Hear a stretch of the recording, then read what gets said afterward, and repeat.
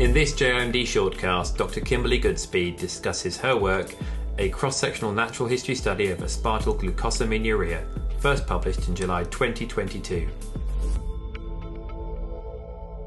Hello everyone, I'm excited to talk to you about our recently published cross-sectional study on aspartylglucosaminuria, or AGU. And in this study, we evaluated 8 children and young adults with AGU.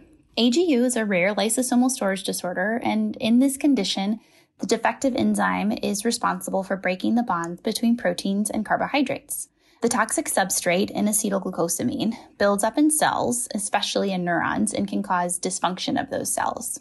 Patients typically present with a slowly progressive neurodegenerative disorder.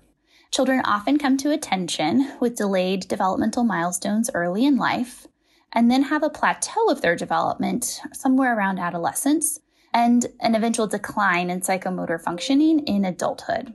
Due to a founder effect, the majority of patients with AGU are in Finland, and most of what we know about AGU came from studies of this population. With increasing access to genetic testing, patients with AGU are being identified all over the world, and we're able to evaluate one of the most diverse cohorts of AGU patients ever before. We evaluated individuals from 5 different countries, including 3 patients from Finland and 5 non-Finnish patients. Participants in our study completed a comprehensive clinical evaluation, a battery of neuropsychological assessments, as well as some electrophysiological testing and imaging. We showed that the mean nonverbal IQ was around 70 and demonstrated a significant decline with age. This is similar to results of psychometric testing in the Finnish population, so we were pleased that we were able to reproduce that in a more diverse group. We also explored the application of some neurological biomarkers, including auditory and visual evoked potentials, as well as magnetic resonance imaging, or MRIs, of the brain, as well as magnetic resonance spectroscopy, or MR spectroscopy. The evoked potentials evaluation were abnormal in almost all of our participants, and this suggested to us that there was some sensory pathway dysfunction. However, the abnormalities were not uniform across all of our participants, and so we interpreted this to mean that AGU can cause or result in damage to these sensory pathways, but that it may not be unique or specific to AGU. Even still, an abnormality was identified and could be important in the context of potentially an outcome measure to use in a future clinical trial.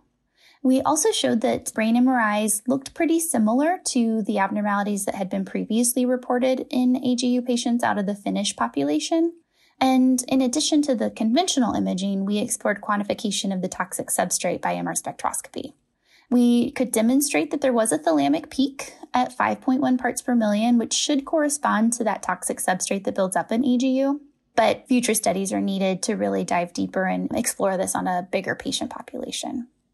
Importantly, though, we showed that even in this small cohort, there was no difference between the Finnish and the non-Finnish participants, and that we did see some age-related changes on functional assessments and maybe identified some potential disease-relevant abnormalities on surrogate biomarkers like our evoked potentials, our imaging, and our MR spectroscopy studies that could be incorporated into future clinical trials.